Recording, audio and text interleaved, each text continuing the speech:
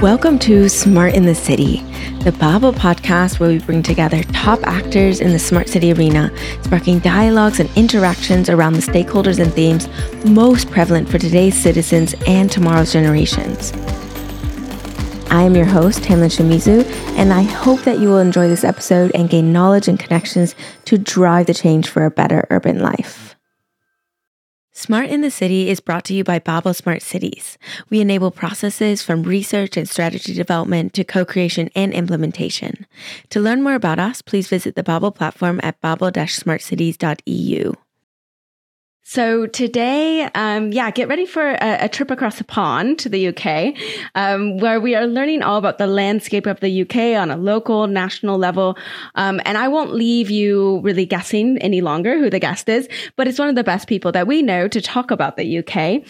He's the director of Core Cities UK. So please give a very warm welcome to Stephen Jones. Welcome onto the show, Stephen. Thanks very much for having me. I'm looking forward to chatting. Yeah, it's really a pleasure. So just to get warmed up, we always start off with a little bit of a teaser question. And I was just, I was just thinking there's so many stereotypical things, British things. And I'm just wondering, what's the most stereotypical British thing you've ever done? Oh, wow. Are you a queue lover? I am a queue lover, though I didn't join the queue to see the Queen, which is probably the most stereotypical British thing a lot of people have done within the last 12 months. Probably eating fish and chips in a car in the rain at the seaside. That's quite a British thing. That sounds very British, yes. Yeah. So I want to get a little bit more into your background. Besides eating fish and chips in the rain, can you tell us a little bit about your background, where you came from? I know you're working also on the national level before working for Core Cities. Can you tell us a bit about your whole journey and what led you to Core Cities? Yeah, sure. So I grew up in a town called Widnes, which is about 15 miles outside of Liverpool in the northwest. And then sort of from there I went to university. After university, I started working in the UK civil service as an economist, principally in terms of my professional background, and found I then did that for nearly 20 years, moving between different central government departments, spending a bit of time in the sort of central departments, the Cabinet Office, the Treasury, as well as quite a lot of time in what is effectively the department. Its name has changed multiple times in that years, but the department was responsible for local government, for regeneration, urban policy, etc. And most recently, I was the director of what was called the Cities and Local Growth Unit. So I had responsibility for city policy, urban policy, regeneration, what the UK political class are calling levelling up at the moment was my responsibility.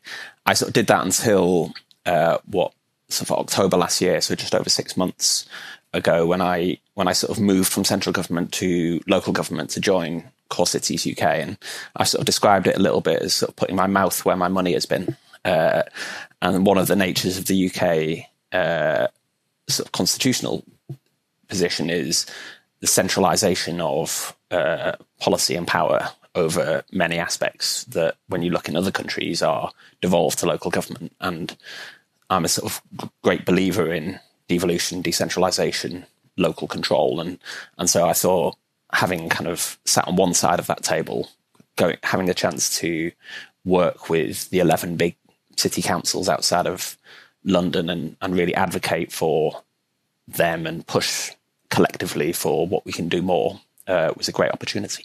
Yeah, absolutely. Really interesting journey. And so maybe to tell our listeners also, like, what is Core Cities? You alluded to the fact that you work with the big cities in the UK. What do you do and why is it important? Yeah, so Core Cities is sort of a local government organisation, and we bring together the 11 big city councils outside of London I won't list them now, though. Happy to if your listeners would be interested. Will you forget one of them, though? I'm pretty good at doing it. It's quite dangerous if you have 11 things to list and you forget who the goalkeeper is. Offend one of them. Yeah, indeed. But I think there are sort of two things we try and do. One of which is learning from each other. So we get together as the political leaders, the chief execs, the sort of directors of different services, and sort of, is there something interesting that Newcastle is doing that Bristol can learn from? Is there something that Cardiff is doing in a Welsh context that is useful for the English cities to learn from? Those kind of sort of peer-to-peer support and development. And then secondly, it's trying to collectively speak for the voice of cities on the national stage, whether that's with central government, whether that's with sort of sector groups, organisations, businesses, think tanks, academia, to really kind of try and make the case for why our cities are so important, what they need to succeed, what we're doing, where we need support from others, and that's something that is hugely important. I think the other thing that increasingly is important is that role that we're trying to play on the international stage, and I think particularly post Brexit, a recognition of a need to use all different sort of links and relationships globally, not just sort of nation state to nation state, and through things like our sort of relationship with Eurocities and with other city networks in other cities in Europe, or more recently and quite sort of relevant in the moment, our work with what's called the Urban Seven, which is the kind of group of city networks for the 7 nations represented by the G7, is a good chance to have those dialogues and recognise that, what are we doing to transition to net zero is something that cities across the world are talking about. How do you integrate migrants who are moving? Again, is an issue facing all cities, and it's those kind of dimensions that we see real value in. Yeah, really interesting work. And I think it parallels a lot with what we try to do. Also with the podcast, of course, is like getting these lessons learned out.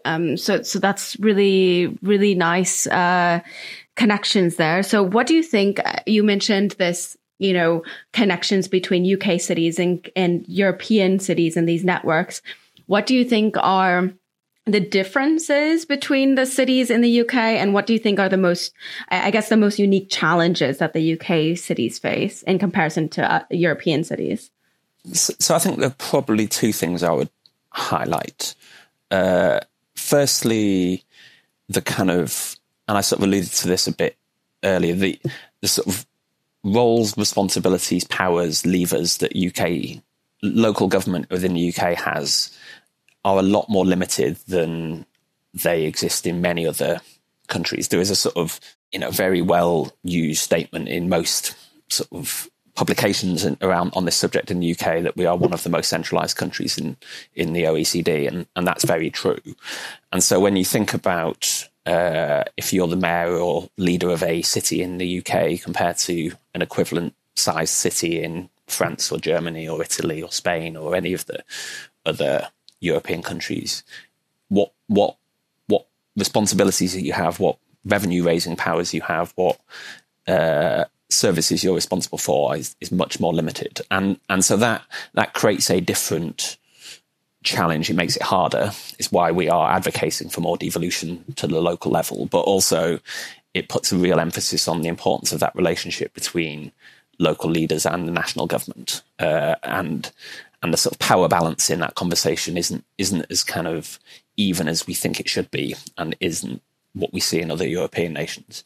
I think the other thing that is sort of different, and it's a sort of peculiar thing about the UK, is economically our cities are underpowered.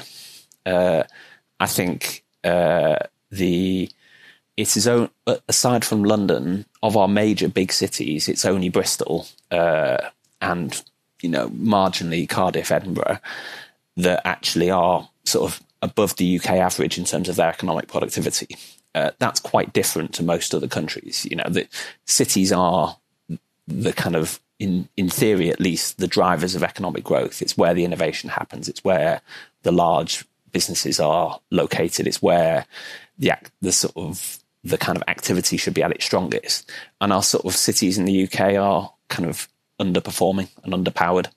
And it's something that we want to understand why that's the case, what we can do about it, and how do we kind of accelerate that change. And in recent years, we have seen some progress. You know, the growth in cities like Manchester and Leeds and Birmingham is kind of really encouraging, but it's kind of catching up a sort of history and a legacy of deindustrialization that we need to keep going and go further and really, really sort of back our cities going forward. Yeah. And how does that speak? Because, of course, this is a smart city podcast, or as you like to say in the UK, smart places. But how does that speak to the smart readiness of the cities in the UK? Can you discuss a bit here, like the key factors and strategies that go into this and how you see that in the landscape of the UK? So I think we're probably behind the curve, I would say, in terms of our smart readiness. Certainly if you compare us to some of the, you know, kind of newer cities in Asia, Latin America, sort of across the whole of the globe. Partly, you know, our infrastructure in our cities is old.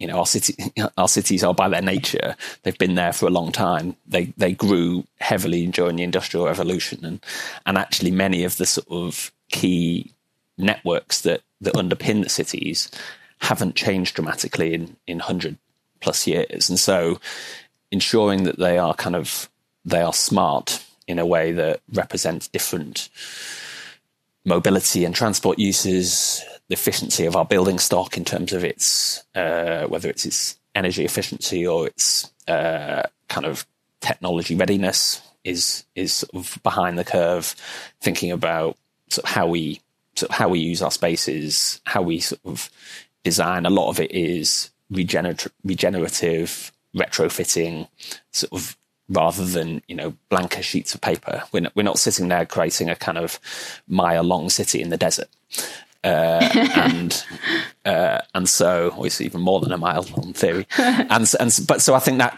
creates a different type of challenge in terms of ensuring that we are ready. I think what I would say though is there is still innovation and still a real willingness and an opportunity to try and bring forward new ideas, new approaches, and if we can get it right in sort of UK cities, there is an applicability elsewhere that we should look to. What are the key advocate? Yeah, absolutely. What are those key steps? So you see a willingness and there's progress. What is the push? Is it, investment? Is it this focus more on going from national government more to the cities and giving more power back to the cities? What do you think are those key next steps to really get that accelerated?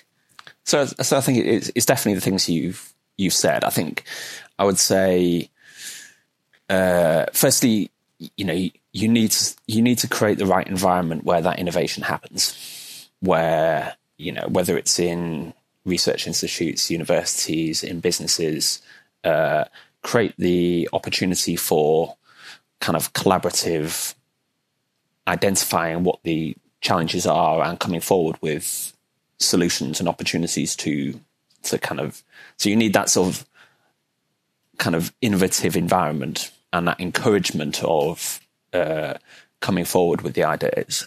I think you then definitely need a kind of the investment, both public and private, and recognizing that those need to be balanced and the risk needs to be properly shared at different stages of that journey of implementing those innovations. At times, the public money will need to be there up front to kind of create a market that doesn't exist. But you will want to kind of, when you want to scale that up, you will want the private sector to come forward rather than keep that on the public balance sheet. I think the other sort of driver is kind of a need to sort of engage with communities to kind of get which I think is best done by local leaders and out on the ground rather than top down. I think often when we're talking about introducing new innovations, new technology, new approaches, you're asking people to change how they live their lives or what they do. Take a different mode of transport, heat their homes differently, kind of use a new technology that they're unaware of and are maybe a bit nervous about. And so how you build that buy-in, you need to create the kind of a kind of community around that to sort of to see the opportunity to not fear the unknown. And I think that sort of is something that is critical, really, because particularly, the danger of a good idea gets kind of criticized and then jumped on, and suddenly everyone fears it, and it sort of doesn't get off the ground as a concept because people believe it's going to do something that it's not going to do. I think is a real important thing. I'm a big believer in mitigating fear, of course, with very, very well thought out and planned communications, of course, as well. So, but that's my bias in the communications field. So, we're talking a lot about, smart readiness and all of this. Of course, this leads into the big net zero discussion also, right? So, it's 27 years until 2050. Clock is ticking. What are cities doing in the UK to prepare for this? And what do is it the same steps that you just outlined for the smart readiness? Or are there, also extensions upon that to really get to that net zero targets? So I think it's similar, but I think the scale of the challenge and the scale of the need is sort of, dramatic, and therefore there is more urgency around this debate. And there's an element on the kind of smart readiness. Is it kind of nice to have on some aspects? Is it about making people's quality of life just slightly improved? I think on the net zero side, it's not a nice to have; it's a must have. And I think that sort of changes the nature of the sort of the debate around it. But in terms of what are we doing? So one of the things we as Core Cities are pushing quite hard, along with London Councils, who is a similar group representing the London boroughs, is we're working with what's called the Connected Places Catapult on an initiative that's called the 3CI, the Cities Commission for Climate Investment. And I think what in that we are trying to do is recognising that to make the transition to net zero, you need a whole place solution. It's not just about changing kind of vehicles to electric vehicles. It's not just about installing new kind of clean boilers in homes. It's not just about moving to more renewable electricity. It's all of those things and more. And to do that kind of planning and to do that implementation, it is easier to do it by picking a place and looking at what all those interventions are collectively, rather than trying to have an approach that is focused on a particular technology rollout and trying to target individual customers or individual households. You end up having those situations that are, deeply infuriating, where you walk down a street with a load of south-facing roofs, and sort of 2 of them have installed solar on their roofs and 5 of them haven't. And you're like, surely there would have been a better argument to basically install something in one go across that whole run of terraced houses. It's that kind of community planning and community design of solutions where we think there's real potential. And so quite a lot of the work we're doing as cities, with both individually in our 11 cities, but also learning from each other, is working about what does this engineering solution need to look like? What are the technologies that we need to install? What are the sort of switches and transitions we need on mobility, on heating, on energy generation? But also, then how are we going to finance that? And to recognise that to make that transition, we can't do it on public investment alone. We will need to leverage in significant private investment. And the encouraging thing is the private investment community, the city, wants to get into this space. They see the direction of travel. They recognise it from a financials point of view as well as from a kind of doing good moral position. And so it's about how do you create the right sort of, again, this goes back to my point, what's the right balance of public and private funding? What's the right risk sharing? What's the right delivery vehicles that you can design to make sure that you do create that sort of collective endeavour to install the right technological solution at scale. This is actually, I just got off a meeting right before this with our partners, and we're actually working on this topic together in a project on public and private. So we've been experts in accessing public mechanisms for many years now, and we're actually, really looking at this in the future with a project moving forward on balancing this funding from the public and private sector. So really, really interesting topics there. Are you able to give some examples, like very practical examples, like projects that are happening in some of your core cities right now of either like smart readiness or climate adaptive type projects?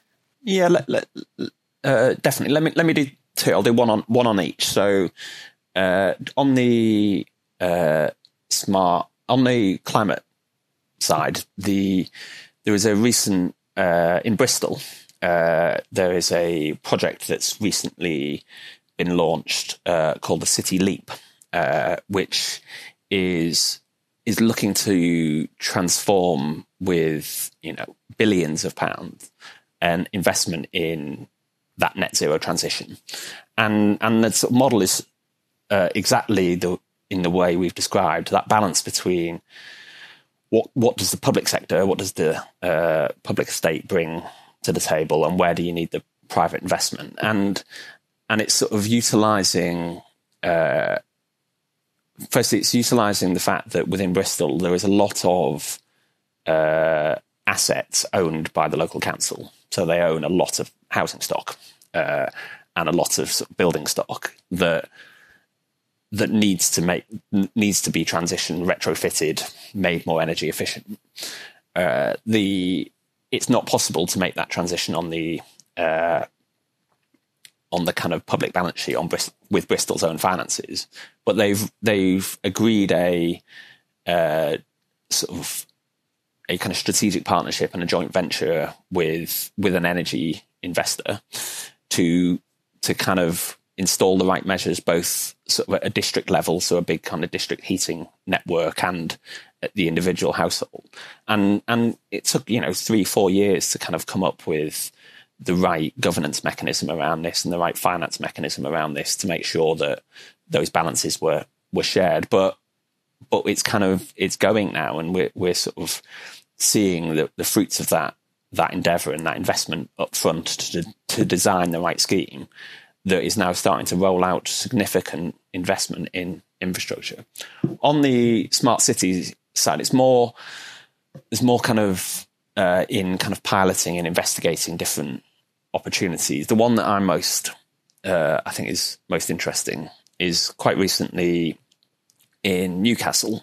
There's work was done between the city council, the schools, and the university, and there is a centre up in Newcastle, the National Centre for Data, that has a huge ability recognising the sort of power of big data in solving public problems. And what they sort of did as a trial is they attached air pollution sensors to the school bags of all of their primary school children for a period of, I think it was a month, but I'm not sure exactly.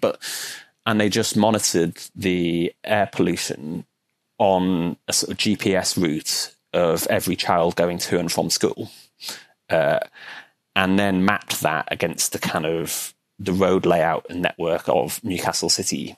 And they could identify from that data they got sort of hotspot areas of high air pollution at 8 a.m. in the morning.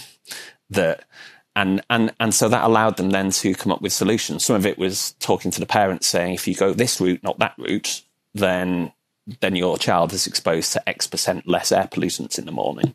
equally, I think they looked at, can they change traffic lighting sequences? Can they think about traffic calming measures? Can they think about other methods just to sort of, not to reduce necessarily the transport, but to reroute the transport away from some of those routes that people were using? And so it's about thinking about fairly simple, well, it's probably not very simple at all, it's very complicated technology, but kind of using a mixture of data, sensor technology, kind of small kind of Internet of Things type, just to be able to kind of bring that together to think, well, what are actually things we can do with this to improve people's lives, rather than, just doing it purely for making your latest app more efficient.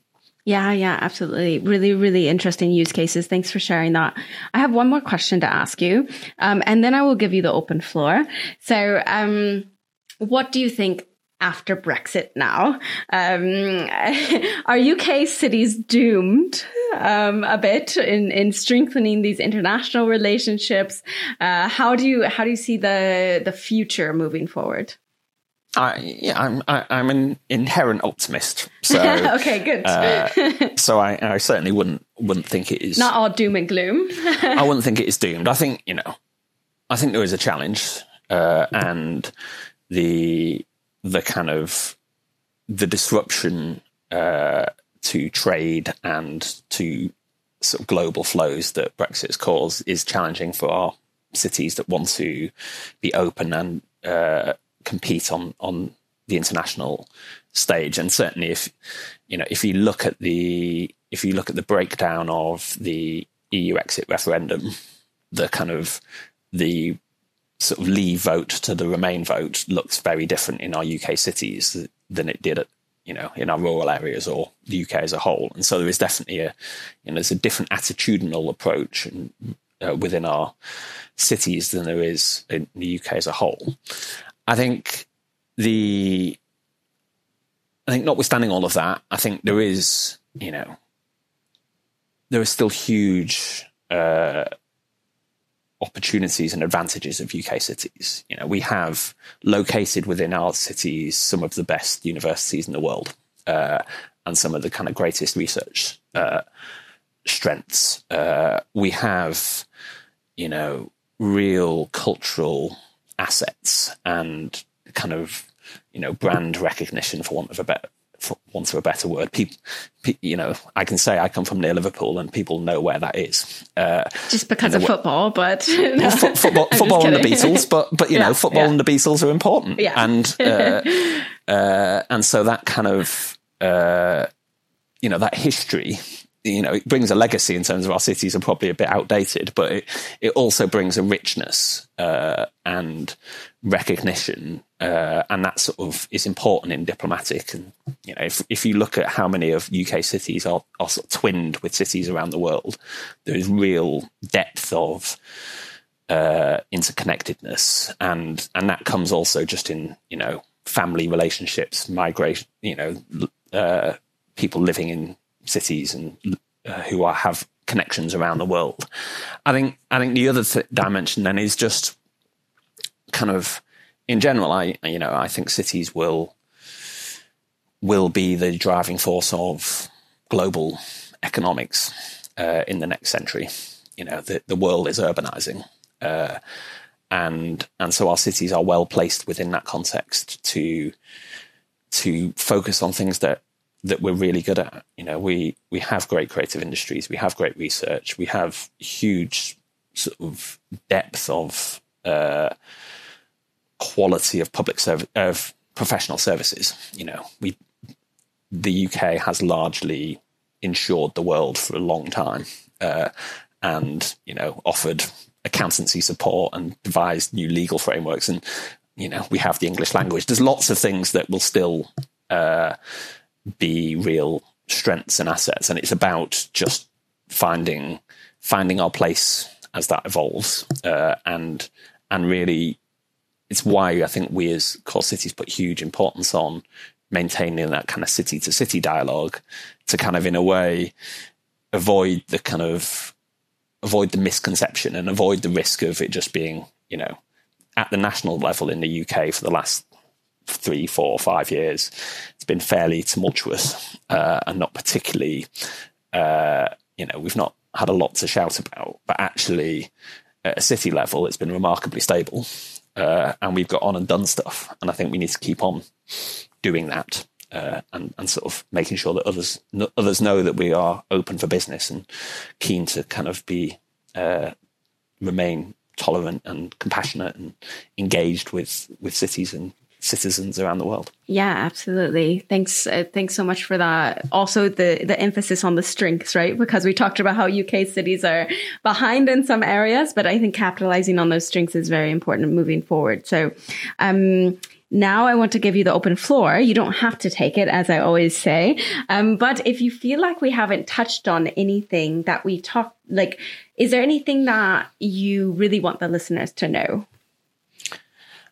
So I think one of the things, I think the last conversation we had is really important. I think I'm a huge advocate for our cities. It's why I picked this job. It's why I sort of will stand there and argue positively for it. I think the thing I found quite interesting in the last couple of years in the sort of cities debate is the kind of post-COVID, our cities, what's the long-term future of cities, and I kind of, will we move to an increasing virtual world and you don't need city centres that people congregate in and those kind of, and I sort of found myself in a slightly strange position where there's the debate around the 15-minute city and kind of the importance of having, the very local. And I sort of found myself weirdly on the same side of the argument as a load of conspiracy theorists who sort of think the 15-minute city is, some form of World Trade Organization kind of threat to their kind of ability to move around, and it's all some Hunger Games kind of thing. I'm on the same side of that argument, but with a different argument. But I think I think there is a kind of danger of us overemphasizing that importance of the very local. And I think we have 15-minute cities. They're called towns. I think the thing that actually, the thing that we have with cities that are real strengths is their scale and their mixing. And my nervousness around some of that kind of urban planning, urban design type debate that sort of wants to bring things to the very local is you'll create sort of very nice neighborhoods that have everything that you want to live, and they become very expensive. And then you create places that, don't have everything, and they become undesirable places to live. And I think what you miss is the fact that where cities are most effective is bringing a lot of people together and mixing them up and getting new ideas and learning from each other and sparking new relationships and building greater tolerance because you meet people you wouldn't ordinarily meet, and all of those things that are brilliant about sitting at midnight on a tube train home and just meeting people you wouldn't ordinarily meet. It's just one of the great entertainments of life, and very and London. I think there is something in the sort of urban policy space that needs to not over emphasize the sort of technological shift of remote working and of hybrid working and of sort of what we had to do because of COVID. What was interesting is once the restrictions were lifted, people got out about. People still want to spend time. They might not want to go to a high street shop anymore because they can buy stuff online, but they still want to spend time with other people. And so I think there is something that we as policymakers in this space need to do is to recognize that, the technological changes and the opportunities of doing more things virtually and is a complement, not a substitute for what makes cities great. And I think that's something that, we should keep banging the drum about. So I weirdly find myself sometimes kind of arguing against something that is the conspiracy theorists are nervous about, but not for the same reasons. Not for the same reason. So wonderful. So I wonder if your answer is the same for this segment. Yeah, so now we will move into our segment. So we do lots of these fun segments as part of the podcast. And the segment that we have chosen for you today is Hot Take of the Day. Hot Take of the Day. We want to hear an opinion of yours that may be slightly controversial or debated. So what do you have for us today, Stephen? So it's ultimately quite geeky because I'm assuming that people listen to this podcast are not afraid of that, but I've sort of gone full circle a bit from starting out as an economist in central government, sitting there doing kind of economic appraisal, cost benefit analysis of projects, and being a real advocate of that methodology to decide where to spend money, where to invest. And sort of I've had 20 years on the back of that, I've grown increasingly kind of sort of despairing and cynical about what value that really adds. And I think the sort of, it's not that the tools are wrong. Like ultimately there is real benefit in being able to evaluate objectively the pros and cons of an investment and to work out what the benefits you're going to get from doing it, how much is it going to cost. I think the danger is sort of threefold really. Firstly, we're still not very good at it. And so there's still a lot of things that we either can't properly capture the benefits and can't properly sort of understand what is going to happen. Equally, we massively overestimate how cheaply we'll do things. And the high-speed rail in the UK is a great example of a failed cost-benefit analysis because it's that as you roll it out, even building in optimism bias, it's still more expensive than we thought it was going to be. Secondly, I think it's inherently retrospective. So it forces you to say the only way of knowing whether this thing is a good thing is by using evidence of what we've done before. And so it's sort of built against actually taking any calculated risk. And so particularly when you apply it to transport, the value you get from saving 100,000 people 5 seconds a day from making a journey by slightly improving the junction speed of on a roundabout. You can calculate what that works out as 100,000 people times 5 seconds times their value of time. You come up with quite a big number. Actually, are those 100,000 people going to notice that 5 seconds? Of course they're not.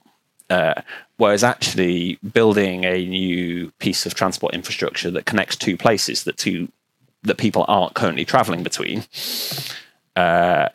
is valued really poorly because people aren't making that journey. So when you put it into the model, it says, well, it doesn't benefit that many people. But by opening up that, you create new flows that don't currently exist. So I think there's a problem in the model.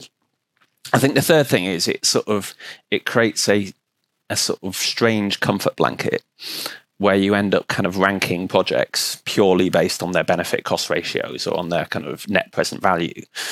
And you forget the kind of, you sort of forget the sort of the limitations of that model, and you forget the need to make objective decision making, and you forget the need for showing some kind of discretion and leadership to choose to do things. And there's a really brilliant book written by co-authored by Mervyn King, who used to be the governor of the Bank of England, called Radical Uncertainty. And it's a real kind of recognition from him about, at a kind of macroeconomic level, that the failures of the financial system leading into the financial crash of putting too much emphasis on the kind of modeling and the numbers and forgetting to use judgment as decision makers and economy, and that compounded to the issues we saw in the sort of financial sector. And there's an equivalence, I think, in that kind of in the kind of use of cost benefit analysis in decision making. So I don't think I still think it should be there. I'm not advocating for tearing it up, but I think we should be a bit more objective about it. And it sort of reminded me that a couple of years ago I went to just before the pandemic, I went to a OECD conference in Greece, in Athens, about regional policy, and the kind of issue of cost benefit analysis came up. It was that kind of cool conference, and I sort of remember saying whether Pericles would have asked his kind of officers to do a cost benefit analysis on the Parthenon, and if they had, would they have had the foresight to recognise in perpetuity that 2,000 years later tourists would be paying €20 or whatever it costs to go and visit it? Of course they wouldn't. But I think there is a sort of danger that, some of that innovation, some of that kind of wonder of our cities that we revel in now, that kind of history and that kind of architecture and that beauty, we discount because we can't model it and can't measure it. And I think we should be a bit bolder and a bit braver about what we do. So instead, think, what would the Greeks do? What would the Greeks do is a good argument in most cases. Okay. What would the ancient Greeks do? Ancient Greeks do. Okay. Good distinction. No. Amazing. Thank you so much, Stephen. That was a great answer on the fly as well. Our last question that we ask every single guest is a recurring question to you. What is a smart city or smart place? So a smart city is a collection of smart people, and I think what cities, cities are probably humanity's greatest invention.